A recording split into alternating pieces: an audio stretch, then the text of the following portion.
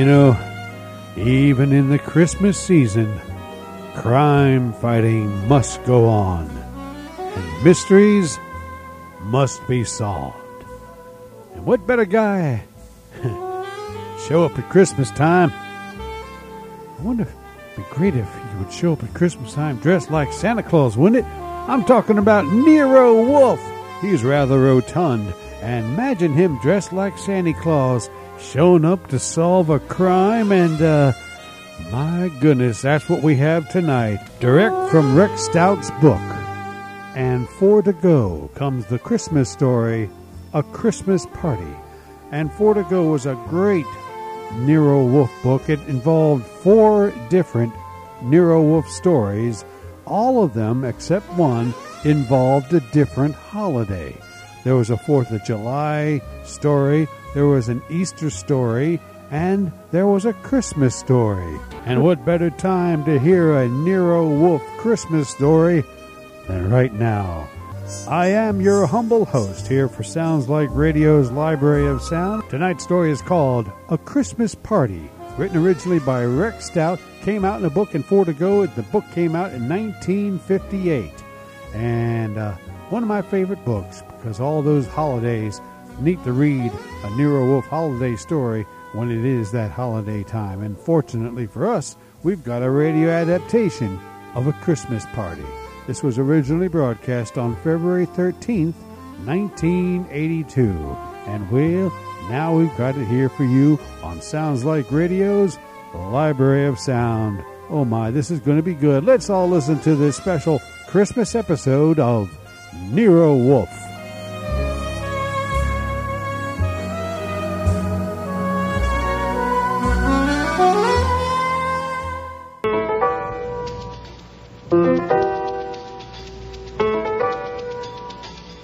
Rex Stout's Nero Wolfe.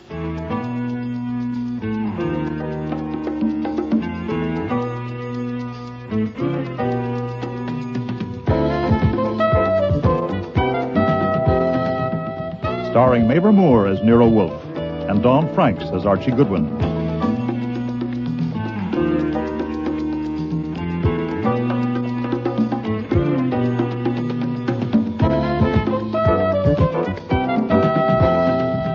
Today's episode, Christmas Party, with special guest stars Marty Meriden, Linda Sorensen, Patricia Hamilton, Gordon Thompson, and John Granick.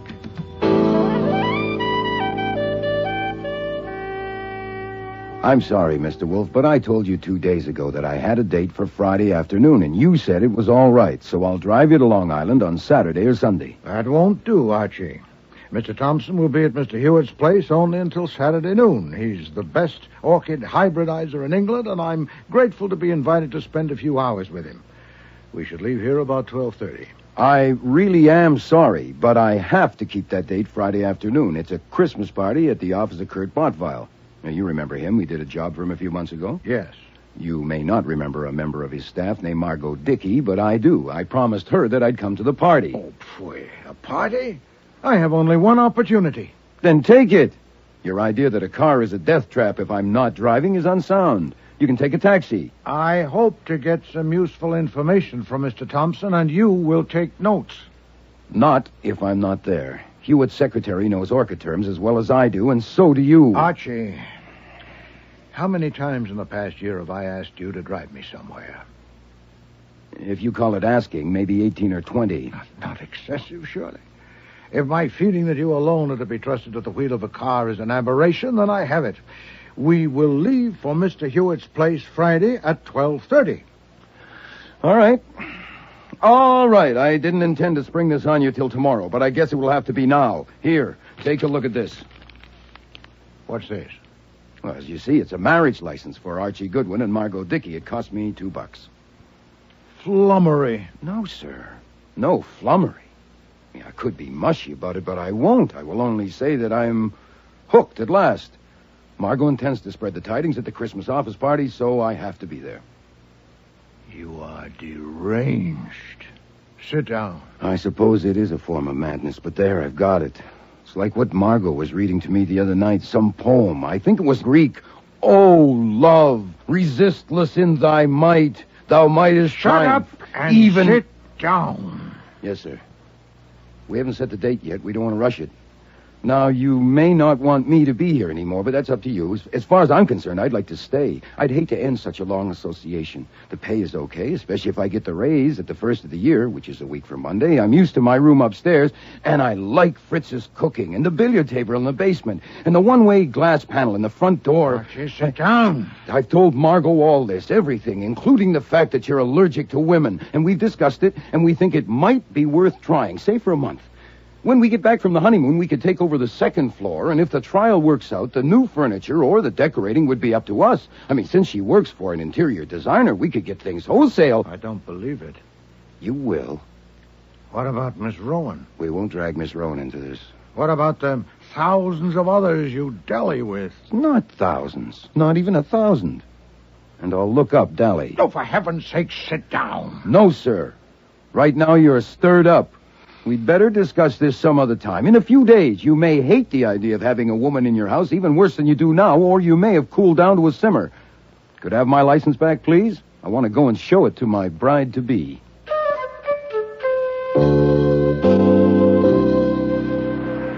Archie, darling. Yes, my own, I've got it. Oh, Archie, I knew you could. How much do I owe you? This one's on me. Doesn't the groom always pay for the license? Besides, I've already had my money's worth out of it.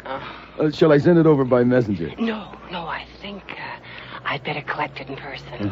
Where are you? I'm in a phone booth. I'd just as soon not go to the office right now. Mr. Wolfe wants to be alone to boil. How about the Tulip Bar in 20 minutes? I feel like buying you a drink. Oh, no, lover. I feel like buying you a drink.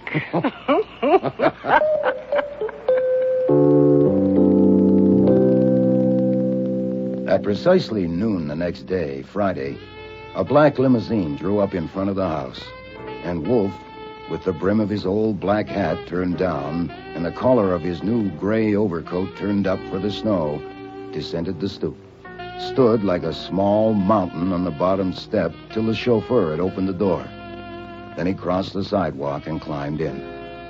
I watched it from above, from a window of my room. Then I showered and got dressed for the party.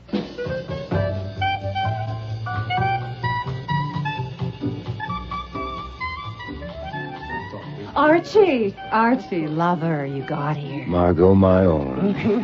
Come on over to the bar and help us sample. Look, if I come too early, where is everybody? It's just office staff now. Clients are invited for later. Oh. You remember Alf Kiernan, our business manager? Mr. Kiernan. Archie Goodwin. Sure, you were snooping around our office last year when we had that tapestry theft. What a pleasant surprise. I'm sure. And this lovely person under Alfie's adoring gaze is Cherry Kwan, our, I don't really know how to describe your job, dear.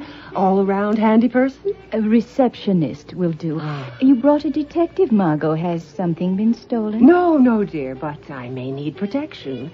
Archie, you recognize our bartender, of course, all the way from the North Pole. Oh, is that what you call a designer touch? Santa Claus tending bar? The designer touch, that's ho, fella. Santa, I think you're divine. And I love your sweet mask and all that lovely padding and your dear little white gloves. Now, if you want to hee-hee instead of ho-ho, that's all right by me. Oh, thank you, Miss. You're welcome. My friend Archie needs a drink, Santa. Oh, certainly, Miss. Champagne only, Goodwin. The designer touch. 3 different brands. The Kurt Bottweil touch. Yes. Shall we sample the Veuve Clicquot this time, Santa? Oh, certainly, sir. Santa, you're adorable. Stop tugging at me, Leo. Oh, here comes the angel on our Christmas tree, Mrs. Porter Jerome. This is Archie. She means that I provide the money that runs this organization. Leo, take my wrap, will you? It's stifling in here. Yes, Mama. And this is Mrs. Jerome's son, Leo Hatch, Who does all the work around here and gets none of the credit. I thought this was to be a family affair. Well, Archie's like family to me. I invited him. You're a blessing, Margot. Leo, get me a drink. Yes, Mama, as soon as I get rid of your mink, Mama. Archie and I have something to discuss, if you'll excuse us. A pleasure. Oh, Cherry, love, I don't think you have the Christmas family spirit. You have another drink and cheer up now, you hear? Come on, Archie. Bartender, don't just stand there. Pour me a drink. Well, can you hear me behind that mask? Margot, if this is a Christmas party, why do I have a feeling that it's Halloween? Well, you should work here. One big happy family. I'll bet. What do you think of Cherry? She's pretty. Pretty as me? Nothing like as pretty as you. Oh, if only that marriage license was real. I can get a real one for $2. What do you say? Huh? You wouldn't marry Miss Universe if she came on her knees with $1 billion. I dare her to try it. Did the license work? Like a charm. Absolutely perfect, Archie. Oh, good. I mean, no. That means it's all over between us. Oh, yeah. Archie, darling, look, I'll be a sister to you. I don't need a sister. Okay. I'm the rejected suitor, but I want the license back for a souvenir. Archie, that's sweet. No, it's serious. No, I don't want it kicking around. I could be hooked for forgery. You mail it to me once, my own. Well, I can't. He tore it up. The hell he did? Where are the pieces? Gone. He threw them in his wastebasket. Now, you will come to the wedding. What wastebasket? Where is it? In his office last night after dinner. Will you come to the wedding? I will not. My heart is bleeding. Mr. Wolfe's heart will bleed, too. Look, I should be getting out of here. I'm going to be expected to sulk, and I don't think I can sulk. You won't have to. Kurt won't know I've told you yet. Look, here comes my intended now. Merry Christmas! All my blessings to my loyal staff and fellow workers. Merry, merry, merry. Merry Christmas. Oh, Goodwin, I didn't know you were here. Welcome. Thank you, sir. Now, before the clients and other guests arrive, I have an announcement to make and a toast to drink. Is everybody's glass filled? Everyone ready? Right. Now, there are times when love takes over. There are times... wait a minute. You don't have a glass. You have to drink, too. Of course. Well, I'll just have a sip of champagne. Oh, nonsense. You should enjoy, too. I'll get your private bottle from your office. It doesn't have to be Pernod. I should drink what everyone else is drinking. Nonsense. You should enjoy it just as we do. Now, could I have a glass, please, Santa?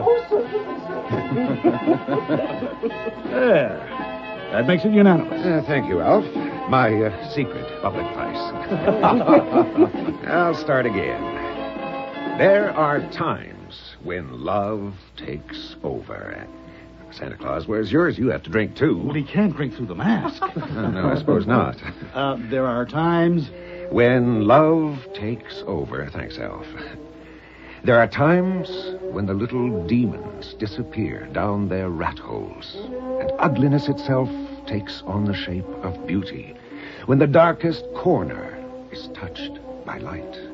When the coldest heart feels the glow of warmth. When the trumpet call of goodwill and good cheer drowns out all the babel of mean little noises.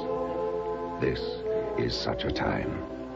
Merry Christmas. Merry, merry, merry. Merry Christmas. What a lovely toast, Kurt. Simply lovely.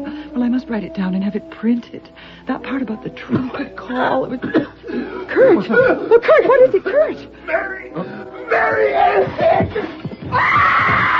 Get a doctor. Stand back, everyone. Get back. Now he needs air. Do something! Somebody do something! Cyanide has a very distinctive smell, and it must have been a big dose to hit him that hard and that fast. Kiernan was loosening Botvile's collar, and Margot was squatting at her groom-to-be's feet, taking his shoes off. I could have told her she might as well let him die with his boots on, but I didn't. I had 2 fingers on his wrist and my other hand inside his shirt, and I felt him going. His heart stopped and he's not breathing. Can't you do something? Look, I'm a licensed detective, and I'm supposed to know how to act in these Well, circumstances. do something. He's dead. Is it a heart attack? I'd say he was poisoned. Oh, my God. Yeah. It looks like his drink was poisoned. All right, until the police come here, no one will touch anything, especially that bottle of Pernod, and no one will leave this room. I want you... Wait a minute, where's Santa Claus? I don't know. He was here a minute ago. Did anyone see him go? He didn't go out the main door. No one passed my desk. The office. There's a private elevator in Kurt's office. I'll go. No, you stay. I'll go and take a look. Margot, you come with me. Kiernan, call the police. Spring 73100. Right. Look, the elevator just hit the main floor. Damn, we're too late. Push the button and bring it back. It's coming. Good. What are you looking for? The wastebasket. I can't seem to find a wastebasket. Well, it's right there, that gold leaf thing. That? That's a wastebasket? Archie, are you crazy? What are you doing? Is this where he threw the license? Yes, but what possible degree? Damn, it's not here. How can you worry about a license when the... Look, the elevator's here. Stand back. Look. Don't touch anything. Well, that's what's left of our Santa. Suit, hat, boots, mask, and he kept the white gloves, of course.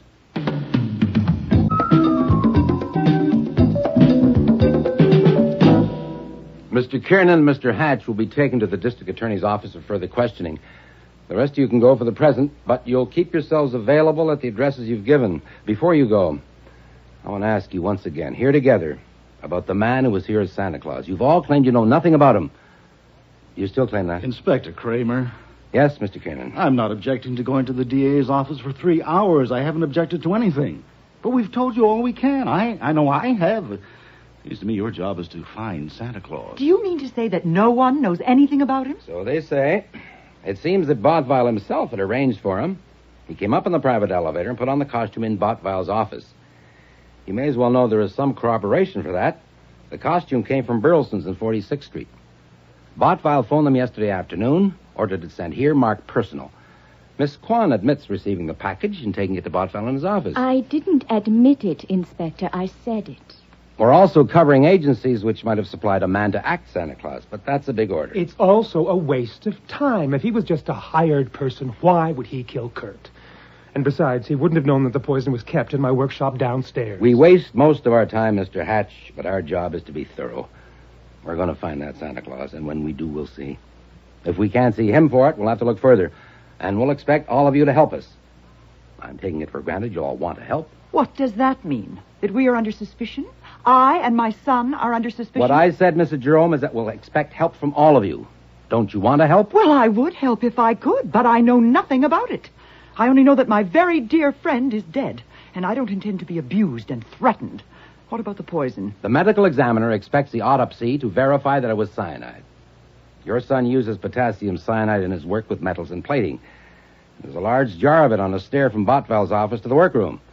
Now, anyone who knew that, and who also knew that Botteville kept an open bottle of Pernod in his desk, couldn't have asked for a better setup. 4 of you have admitted knowing both things. You, Mrs. Jerome, admit knowing about the Pernod, but not the poison. That's not true. She did know about it. You little slut. How dare you lie about me? There. You tell that lie again, and I'll slap the other side of your face. Sit down, Mrs. Jerome. But she's lying. She can't I said lie. sit down and stay sitting. Miss Kwan, you say Mrs. Jerome knew about the potassium cyanide? Of course she did. In the workshop one day, I heard her son telling her how he used it and how careful he had to be. Mr. Hatch, do you verify... Oh, nonsense. What if he did? Perhaps he did. I'd forgotten about it. I told you I won't tolerate this abuse. So far as I know now, only one of you has told a lie. You. That's on the record. I'm telling you lies only make it harder for you. But sometimes they make it easier for us. I'll leave it at that for now. Mr. Kiernan, Mr. Hatch, my men will take you downtown. The rest of you can go. But remember what I said. Goodwin, I want to see you. I'll go sit in my car.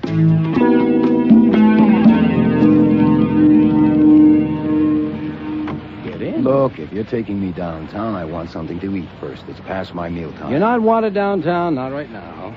Get in out of the snow. What were you doing there today? I've told you, having fun, 3 kinds of champagne. Miss Dickey invited me. I'm giving you another chance. Huh? You were the only outsider there. Why? You're nothing special to Miss Dickey. She was going to marry Botteville. Why were you there? Ask her. We have asked her. She says there was no particular reason, that she stuttered around it. What I say, anytime I find you near a murder, I want to know. I'm giving you another chance. Oh, thanks. But I can't use it. I have nothing more to tell you. Lay off and go find your murderer. I know you, Goodwin. Yeah, you even called me Archie once. You know, I treasure that memory. I know you. Treasure it. You expect me to believe that guy got out of that room and away without you knowing it? Look, I was kneeling on the floor watching a man die. Huh? You're just talking to hear yourself. You don't think I was an accessory to the murder or the murderer's escape. I don't say he was the murderer.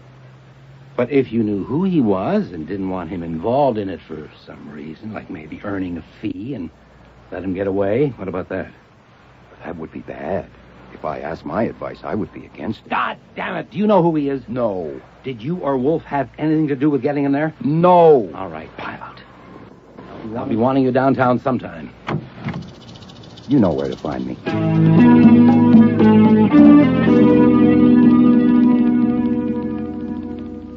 As you know, I approve of your rule not to discuss business during a meal, but this is my meal, and you finished yours. I've got something on my chest, and it's not business, it's personal. The death of Mr. Botvile was reported on the radio at 7 o'clock. Oh, yeah. You were there. Mm-hmm, yeah, I was there. I was kneeling by him when he died. But what I want to report is what happened before he died. It's about the marriage. Miss Dickey has called it off. She told me she had decided to marry Botvile. Oh, indeed. Yes, sir. It was a jolt, but I would have recovered in time. I'm going to blot her out. For me, of course, this is satisfactory. Oh, I know it is. Huh, how'd you make out in Long Island? Long Island? Well, Did Mr. Thompson have anything new to say about orchids? Have you finished your meal? Will you have any more? No, that should do it, except for this coffee here. It's satisfactory. Very well, then. I, too, have something on my chest. Oh, yeah? It's not easy. Perhaps the best way to begin is to show you something. Well, go ahead. What is it? These white gloves. Are those... Where did you get... Are those the white gloves? Yes. How'd you get them? Oh, my God, I don't believe it. You? It was you? Oh, my God. You wore the gloves so I wouldn't recognize your hands, and then you so I wouldn't recognize your voice, and all that dear sweet patting that Margot loves so much was all you. Have you finished? Yeah, sorry, I got something in my throat. Why? Huh? Why'd you do it? Oh, my God. Were you really that desperate? The thought of a woman living in your house, of losing an employee after you'd got used to me? You had to go and see for yourself. What were you going to do, anyway? Save me from a fate worse than death? Shall we take it that I love to dress up as Santa Claus and tend bar? Oh, sure. Oh, sure, why not? Well, now, where do we start? Do you want to know what happened after you left? The details can wait. First, where do we stand? Was Kramer there? Yes, certainly. Did he get anywhere? No. He probably won't till he finds Santa Claus. Oh, my God, about 1,000 men are looking for you this very minute. Where did you get the gloves?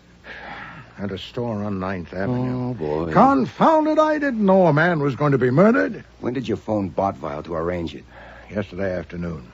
Do you think he told anybody about it? No, he said he wouldn't. I know he got the costume, so that's okay. When you left here at 12:30, did you go straight to Botvile's? No, I stopped to buy the gloves and then met him for lunch at Rusterman's. From there, we took a cab to his place, arriving shortly after 2 o'clock, and took his private elevator up to his office. He immediately got a bottle of Pernod from a drawer of his desk, said he always had a little after lunch, and invited me to join him. I declined. He poured a liberal portion in a glass, drank it in 2 gulps, and returned the bottle to the drawer. Boy, the cops would sure like to know that. No doubt. And the costume was there in a box. There's a private bathroom at the rear of his office. I know the layout. I took the costume there and put it on. He'd ordered the largest size, but it was a squeeze, and it took a while. I suppose I was in that bathroom for half an hour. When I returned, the office was empty, but soon Botvile came up the stairs from the workshop and helped me with the mask and wig. They'd barely been adjusted when Mrs. Jerome and her son Leo appeared, also coming up the stairs from the workshop. I left and went into the studio and found Miss Kwan, Miss Dickey, and Mr. Kiernan there. Yeah, and before long I was there, so none of them saw you unmasked. No. When did you put the gloves on? The last thing, just before I entered the studio. Oh, then you left prints. Archie, I know. You didn't know there was going to be a murder. You left your clothes in the bathroom. Are you sure you got everything when you left? Yes, I'm not a complete ass. Private elevators at the rear of the hall downstairs. Did anyone see you leaving it or passing through the hall? No, the hall was empty. How'd you get home? Taxi? No. Fritz didn't expect me until 6 or later. I walked to the public library, spent some 2 hours there, and then took a cab. You walked all the way to the library because you couldn't admit to Fritz that you hadn't been to Long Island, that you had been playing... Confound it! Marry the woman and be damned! I beg your pardon, but you have to admit the situation is a little unusual. Shall I describe it, or do you want to? I would like to hear you try. Yes, sir. I suspect the only thing to do right now is phone Inspector Kramer and invite him to come and have a little chat. And when he comes, open the bag. No, I will not do that. Then, next best, I go to him and spill it there. No. Okay. They have 1,000 men looking for Santa. They'll check the prints they find in the office, and eventually they'll match it to yours. Now, they'll cover all the stores for sales of white gloves to men. They'll trace Botvile's movements and find that you lunched with him. Now, you're sunk. Kramer's been itching for years to lock you up, and any judge would commit you as material witness who would run out. And another thing. Yes? If you wait till they find you, you can't tell them that Botvile took a drink from that bottle shortly after 2 o'clock and it didn't hurt him, or they should book you for withholding evidence. Shall I call Kramer? No. I will not confess that performance to Mr. Kramer. I will not unfold the morning paper to a disclosure of that outlandish masquerade. Then you're just going to sit here and read a book till they come with a warrant. No, that would be fatuous. I am going to find the murderer and present him to Mr. Kramer. There's nothing else. Oh, that's fine. Well, then, we may have 2 weeks and we may have 2 minutes. At this very minute, some fingerprint expert is comparing the prints of Wolfe, Nero, number 709... Do I answer? Of course. Nero Wolfe's office. Archie Goodwin speaking. Goodwin? Well, Inspector Kramer, what a pleasant surprise. I want you down in my office at 10 o'clock tomorrow morning. All right, sure. Anything special? 10 sharp. Well, I've already told them 6 times I know absolutely nothing about Santa Claus. They may not ask again. Now, I want a complete report of what happened there after I left. But first, I want background. In your intimate association with Miss Dickey, you must have learned things about those people. What? Not much. I guess I have to explain something. My association with Miss Dickey was not intimate. Oh, choose your own adjective. I meant It's no not an innuendo. adjective. This isn't going to be easy. See, Miss Dickey's a very good dancer. She's an exceptionally good dancer, and for the past couple of months, I've been taking her here and there, and last Monday she asked me to do her a favor. Yes. She said Botvile was giving her the runaround, and he'd been going to marry her for a year, but he kept on stalling, and she wanted to do something about it. You see, Sherry Kwan was after him, too. Archie, would you get to the point? And she asked me to get a marriage license blank and fill it out for her and me. She'd show it to Botvile and then tell him it was now or never, and that way she'd force his hand. Archie. Yes, sir. Are you telling me that license was... Yes, sir. I want to make it clear that I had no intention of showing it to you. I did that on the spur of the moment because you were being so stubborn. I was being stubborn. Sir, yes, sir. Margot said the trick worked a treat. Botvile tore up the license, threw it in his wastepaper basket, and agreed to marry her. Then you're not on intimate terms with Miss Dickey? No, sir. All right. Even so, she must have spoken of that establishment of those people. Some, yes. And one of them killed Botvile. The poison was put in the bottle between 2:10 when I saw him take a drink and 3:30 when Kennan went in and got the bottle. It's a strong possibility that the opportunity was even narrower, that the poison was put in the bottle while I was in the dressing room. Since 2 of them, Mrs. Jerome and her son, were in the office with Botvile when I left. It must be assumed that one of them, or one of the 3 people in the studio, had grasped an earlier opportunity.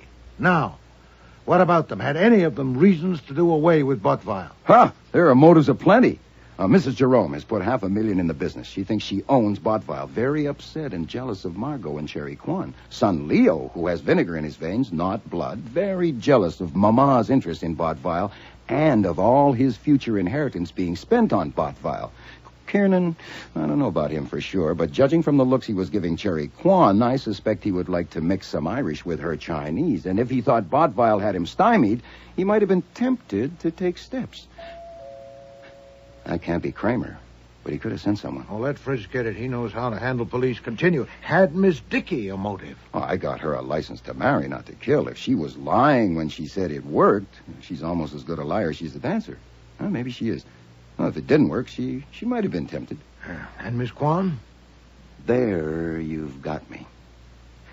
You know, I think she works at being inscrutable. Cherry Kwan is a mystery to me.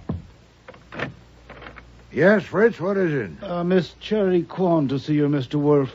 She says it's extremely urgent. Bring her in. Yes, sir. Huh. Speak of the devil. Will you come in, miss? I was afraid to telephone because you might tell me not to come. So I just came. Will you forgive me? Take a chair, Miss Kwan. Oh, I must get myself together. I'm nervous because it's so exciting to be here. I've read about you so much. Oh, there's the famous globe, and the bookshelves, and the safe, and the couch. Oh, and of course, Archie Goodwin. And you, to actually see you behind your desk in your enormous chair. Miss Kwan, Of course, I saw you this afternoon, but that wasn't the same thing. You could have been anybody in that silly Santa Claus costume. I wanted to pull your whiskers.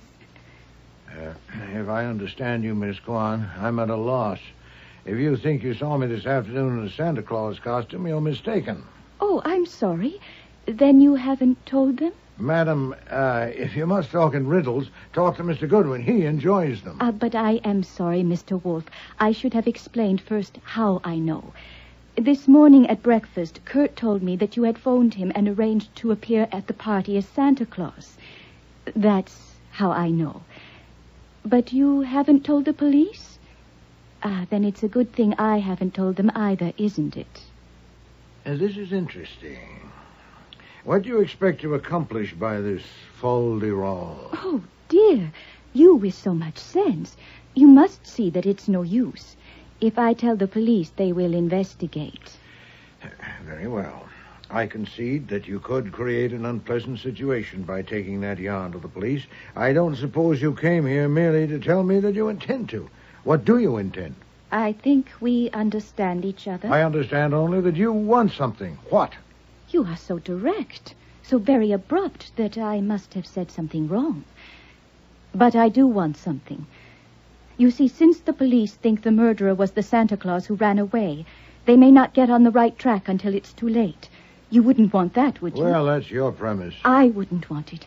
I wouldn't want whoever killed Kurt to get away, no matter who it was.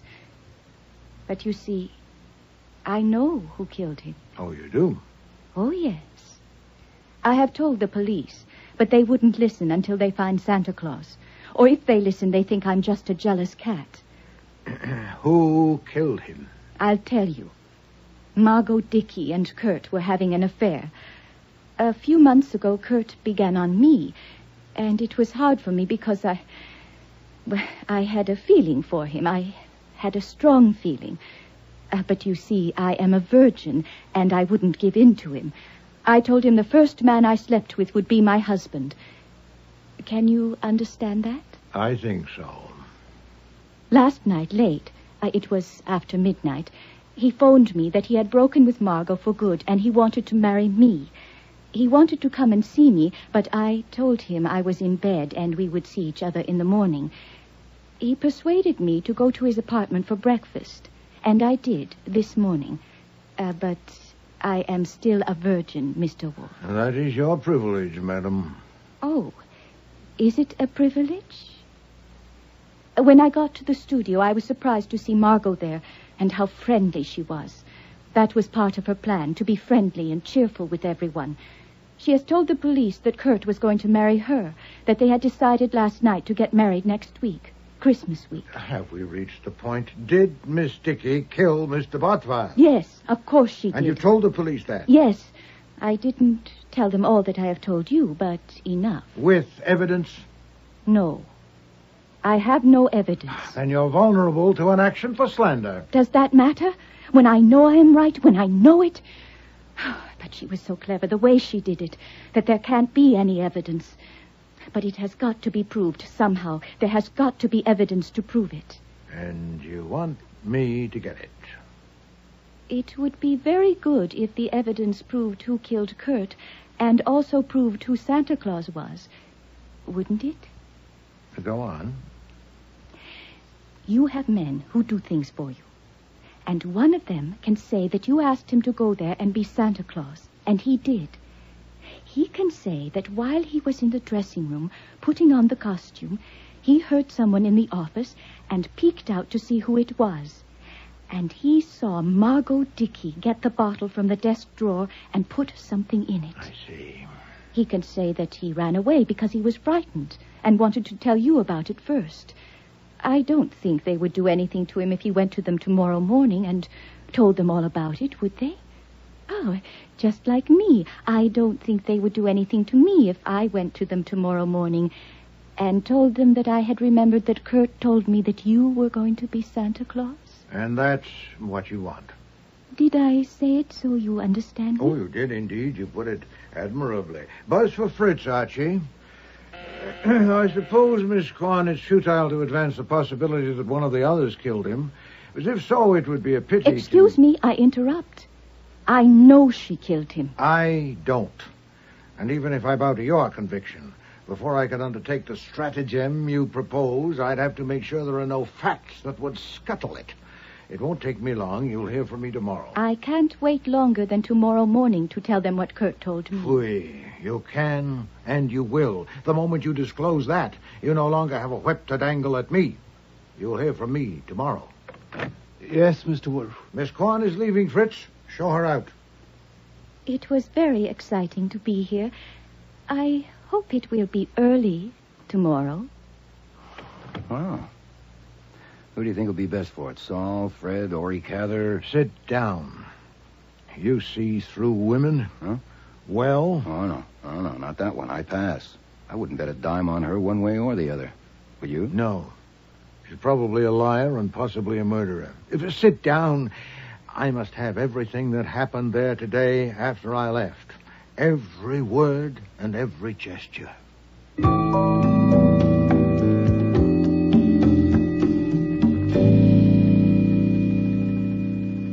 You read your statement over? I have read it. I am ready to sign it. And you've left nothing out? Nothing I can think of. Nothing in any way relevant. Goodwin, I'm going to give you a break. Again? That statement says specifically that you've reported everything you did there yesterday afternoon. Yeah, as I said, I've read it. So? So who put your fingerprints on some of the pieces of paper in Bottbau's wastebasket? Well, I'll be damned. I forgot to put gloves on. You don't forget things. So you have deliberately left it out. I want to know why, and I want to know what you took from that wastebasket and what you did with it. Yeah, I'm also damned because I thought I knew how thorough you are, and apparently I didn't. I wouldn't have supposed you would go so far as to dust the contents of a wastebasket when there was nothing to connect them. But I see I was wrong. Oh, boy, I hate being wrong. Well, we learn something new every day. You haven't answered my question. Now, look. Santa Claus had run. Kiernan was calling the police, and I guess I was a little rattled. And I must have looked around for something that might give me a line on Santa Claus, and my eye lit on the wastebasket, and I went through it. I haven't mentioned it because it wasn't very bright, and I like people to think I'm bright, especially cops. Now, there's your why. As for what I took, the answer is nothing. You want me to write that in? You are very bright, and you don't get rattled. Yes, I want you to write that in. And initial it. As you wish. This may take a little time. I'm a slow writer. Say, I hope I'm not holding you up.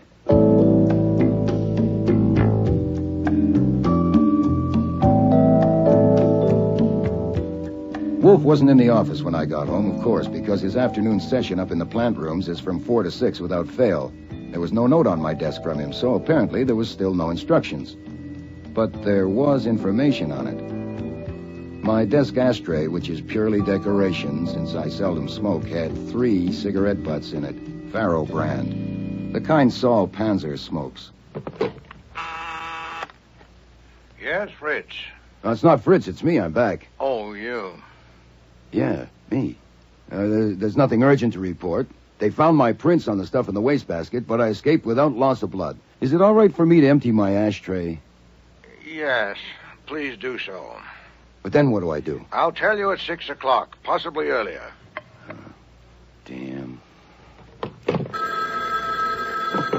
Nero Wolfe's office. Archie Goodwin. Archie, it's Saul. Glad to hear you're back home safe. Well, I'm glad somebody is. What's up? Message for Mr. Wolfe.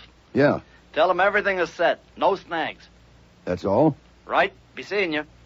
Mm-hmm. Yes. Saul called and said to tell you everything is set, no snags. Oh, well, satisfactory. Well, congratulations. Am I in the way? Oddly enough, no. Have chairs in place for visitors. 10 should be enough. 4 or 5 will come shortly after 6 o'clock. I hope not more. Others will come later. Refreshments? Liquids, of course. Nothing else. Anything else for me? No. Satisfactory youth.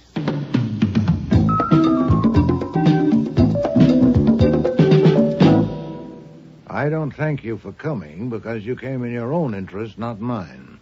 My mother and I came to find out what you're up to. You will, Mr. Hatch. I sent each of you an identical message saying that Mr. Goodwin has certain information which he feels he must give to the police not later than tonight. But I have persuaded him to let me discuss it with you first. Before I didn't know Cherry Kwan would be here. You do now. I hope Miss Dickey and Mr. Kiernan will join us soon. Before I tell you what Mr. Goodwin's information is, I need a few facts from you. For instance, I understand that any of you could have found an opportunity to put the poison in the bottle. Do you challenge that? I've already told Did that you inspector mean to that tell I will me that not you do got what me I to want come you. I here will for not that? make accusations You like these. please. I point no finger of accusation at any of you. I merely say that none of you can prove that you had no opportunity. Can you? This is ridiculous. It was that guy playing Santa Claus. Of course it was. I was with Bottval and my mother all the time, first in the workshop and then in his office. I can prove that. But Bottval is dead, and your mother is your mother. Did you go up to the office a little before them, or did your mother go up a little before Bottval did? Is there acceptable proof that you didn't? And the others have the same problem. Miss Kwan? If you mean I can't prove I wasn't in the office alone yesterday, no, I can't. What information has Goodwin got? We'll get to that. A few more facts first. Mrs. Jerome, when did you learn that Bottval had decided to marry Miss Kwan? What? What did you say? No, Mother, no. Kurt marry her? That little strumpet? Oh, this is wonderful. Really wonderful. Goodwin hasn't got any information, and neither have you. Why you wanted to get us together and start us clawing at each other, I don't see that. I don't know why you're interested, but maybe I'll find out if I give you a hand. Maybe we all put poison in the bottle, and that's why it was such a big dose. If it's true that Kurt had decided to marry Cherry and Alf Kiernan knew it, that would have done it. Alf would have killed 100 Kurts if it would get him Cherry. If Mama knew it, she would have gone for Cherry instead of Kurt, but maybe she figured there would soon be another one, and she might as well settle it for good. Shut up, Leo. Are you sure, Mama? I was about to say that Cherry would seem to be the most likely. Mr. Wolfe. She has the best brain of the lot and by far the strongest will. But I understand that while she says Kurt was going to marry her, Margot claims that he was going to marry her. Of course, that complicates it, and anyway, Margot has more than her share of the kind of pride that is only skin deep and therefore can't stand a scratch. If Kurt did decide to marry Cherry and told Margot so, he was an even bigger imbecile than I thought he was. Which brings me to me. I am in a class by myself. I despise all of them. If I'd taken to poison, I would have put it in the champagne as well as the Pernod and really enjoyed myself. But I have my... Out of my way, I've got to see him. Mr. Wolfe, I couldn't stop him. What is this? What's going on here? Good evening, Mr. Kramer. I was expecting you. The hell you say? I want a And word I'm with... delighted to see that you brought Miss Dickey and Mr. Kiernan with you. Good evening, Sergeant Stebbins. Good evening, Saul. Panzer? Yes, sir. I'm running this. Panzer, you're under arrest, and you stay with Sergeant Stebbins and keep your mouth shut. I don't want No, any... Mr. Kramer. If Saul is under arrest, take him out of here. You are not running this, not in my house. If you have warrants for anyone present, take them and leave these premises. Would you bulldoze me, Mr. Kramer? You should know better. I want to talk with you. Certainly. Be seated. Not here, alone. It would be a waste of time. My way will be quicker and better. You have a choice, sir. Either go with whomever you can lawfully take, or sit down while I tell you who killed Kurt Bottval. Now, Miss Kwan, if you don't mind moving, Mr. Kramer likes that chair. You know who killed Kurt Bottweil? I confess that I stretched it a little, but I soon can and will. First, some facts for you. I assume you know that for the past 2 months, Mr. Goodwin has been seeing something of Miss Dickey. He says she dances well. Yeah, you can save that for later. I want to know if you sent Saul Panzer to meet whoever... You will. I'm headed for that. But you may prefer this firsthand. Archie, if you please, what Miss Dickey asked you to do last Monday evening and what happened? You want me to tell... Yes. We were dancing at the Flamingo Club. She said Bottweil had been telling her for a year that he would marry her next week, but next week never came, and she was going to have a showdown with him. She asked me to get a blank marriage license and fill it out for her and me and then give it to her, and she would show it to Bottweil and tell him it was now or never.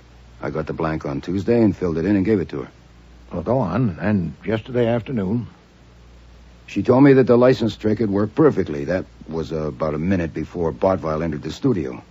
I said in my statement to the DA that she told me Bottweil was going to marry her. But I didn't mention the marriage license because it was immaterial. Did she tell you what happened to the license? She said Bottweil had torn it up and put the pieces in a wastebasket by the desk in his office. That was the night before, Thursday evening. And what did you do when you went to the office after Bottweil had died? I dumped the wastebasket, put the stuff back in piece by piece. No part of the license was there. You made sure of that? Yes. Any questions, Mr. Kramer? No. Goodwin lied in his statement. I warned him. I'll deal with that later. What I want to know is... And Cherry took it. You took it, you professional virgin. I did not. Mr. Wolfe, I am not going to wait any longer. Miss Kwan, I'm doing this. Another fact, Mr. Kramer. Yesterday, I had a luncheon appointment with Mr. Bottweil at Rusterman's restaurant. He had once dined at my table and wished to reciprocate. He'd asked me to do him a favor on the way, to stop at a shop and pick up a pair of white cotton gloves, medium size, for a man. You bought the white gloves? It struck me as a peculiar request, but Mr. Bottweil is a peculiar man. At lunch, he explained somewhat vaguely what he wanted them for. I gathered he'd taken pity on some derelict he'd seen on a park bench and had hired him to serve refreshments at the office party, costumed as Santa Claus. And he decided that the only way to make his hands presentable was to have him wear gloves. You shake your head, Inspector. You're damn right I do. You would have reported that. No reason on earth not to. I didn't report it because I thought you'd find the murderer without it. The derelict Santa had obviously skedaddled out of fright, since he couldn't possibly have known of the jar of poison in the workshop, among other things. And, as you know, I have a strong aversion to involvement in matters where I've no concern or interest. You're reporting it now. I am indeed, because I understood from Mr. Goodwin that you were intensifying your search for the man who was there as Santa Claus. And with your army, it probably wouldn't take long to get to me, and I'd be under inquisition. I must report the episode now and suffer your rebuke for not reporting it earlier, but in the meantime, I wanted to make use of my singular advantage. I knew that the man who acted Santa Claus was almost certainly not the murderer, and I needed first to have a talk with one of these people, and I did so when Miss Kwan came here last evening. Why, Miss Kwan? Mr. Wolfe. You can decide later whether such details matter. With Miss Kwan, I discussed her associates at that place and their relationships, and I became satisfied that Bottweil had, in fact, decided to marry her. That was all. You can also decide later whether it's worthwhile to ask her to corroborate that. I ask her now. Miss Kwan... Mr. Wolfe is speaking. I'll wait till he's finished. Thank you. This morning, I acted. Mr. Goodwin was at the district attorney's office with you, so I called in Mr. Panzer to do some errands. Would you tell Mr. Kramer about the first one, Saul? Yes, sir. I was to learn whether Bottweil's wastebasket had been emptied since his conversation with Miss Dickey in his office Thursday evening. I got the name and address of the cleaning woman who worked at that establishment, and I found her, and I had a talk with her. She told me that the wastebasket had been emptied at about 6 o'clock Thursday afternoon, and not since then. Cherry must have taken them. Meanwhile, I was phoning everyone concerned, Mrs. Jerome and her son, Miss Kwan, Miss Dickey, Mr. Kiernan, and inviting them to come here for a conference at 6:15.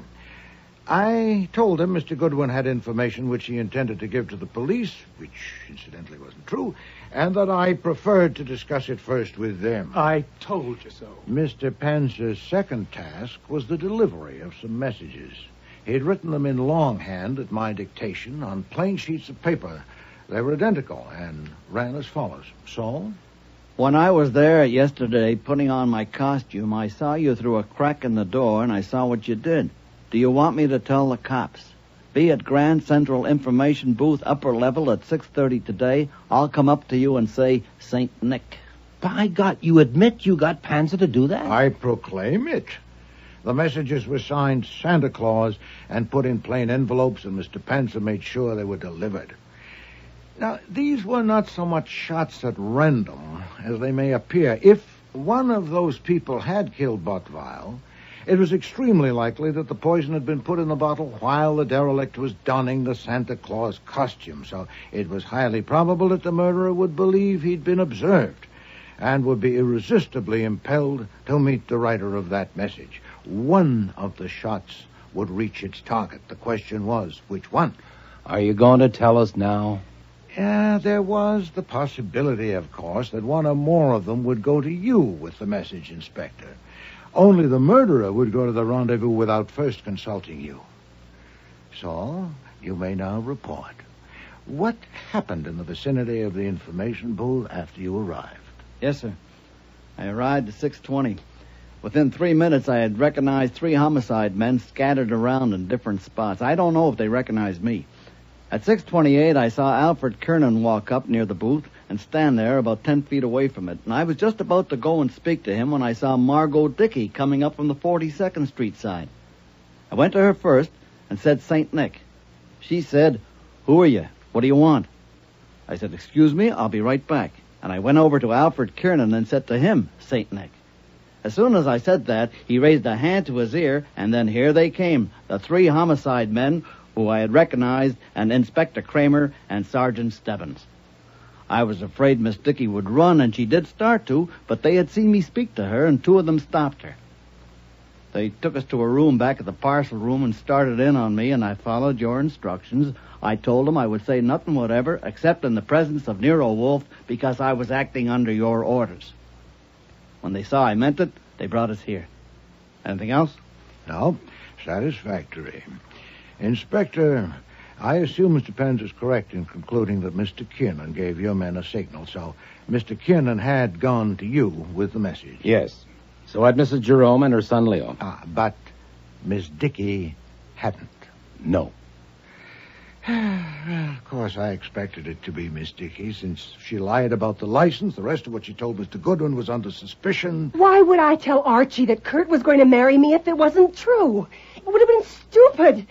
He'd find out. Not so stupid if you knew that Bottweil would soon die. Far from stupid if you'd already put the poison in the bottle. It would purge you of motive, or at least help to do so. Kurt was going to marry me. No, Miss Dickey. It's a fair surmise that on Thursday evening Bottweil told you that he would not marry you, that he had decided to marry Miss Kwan, and you decided to kill him and proceeded to do so. And it must be admitted that you would probably never have been exposed, but for the complications injected by Santa Claus and my resulting intervention. Have you any comment, Miss Dickey? Don't answer. I'm running this now. You may. Inspector, Cherry took those pieces from the wastebasket. She did it. She killed him. No, Miss Dickey. She didn't go there to meet a blackmailer, and you did. Take her, Stebbins.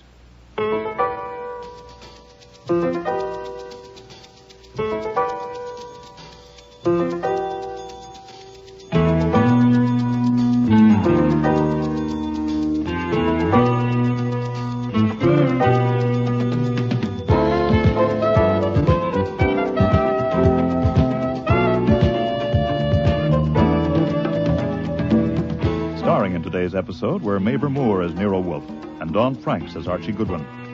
Marty Meriden was Cherry Kwan, Linda Sorensen, Margot Dickey, Patricia Hamilton, Mrs. Jerome, Gordon Thompson, Leo Hatch, John Granick, Kurt Bottweil. Cease Linder was Inspector Kramer, Alfie Scoff was Saul Panzer, and Frank Perry was Fritz. Music was composed and conducted by Don Gillis. Technical operations by John Jessup. Sound effects, Bill Robinson. Production assistant was Nancy McElveen, and casting consultant was Ann Weldon Tate. Christmas Party was written and produced in Toronto by Ron Hartman.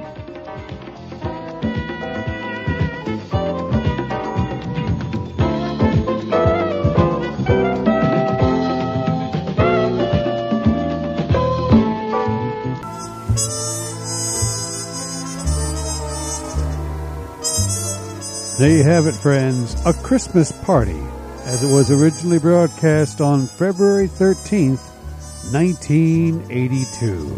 I am your humble host here for Sounds Like Radio's Library of Sound. We hope you enjoyed this Nero Wolfe story for Christmas. Ah, yes. Perfect. Just perfect. All right, I'll do it for now. I am your humble host saying so long for now. And thanks for listening.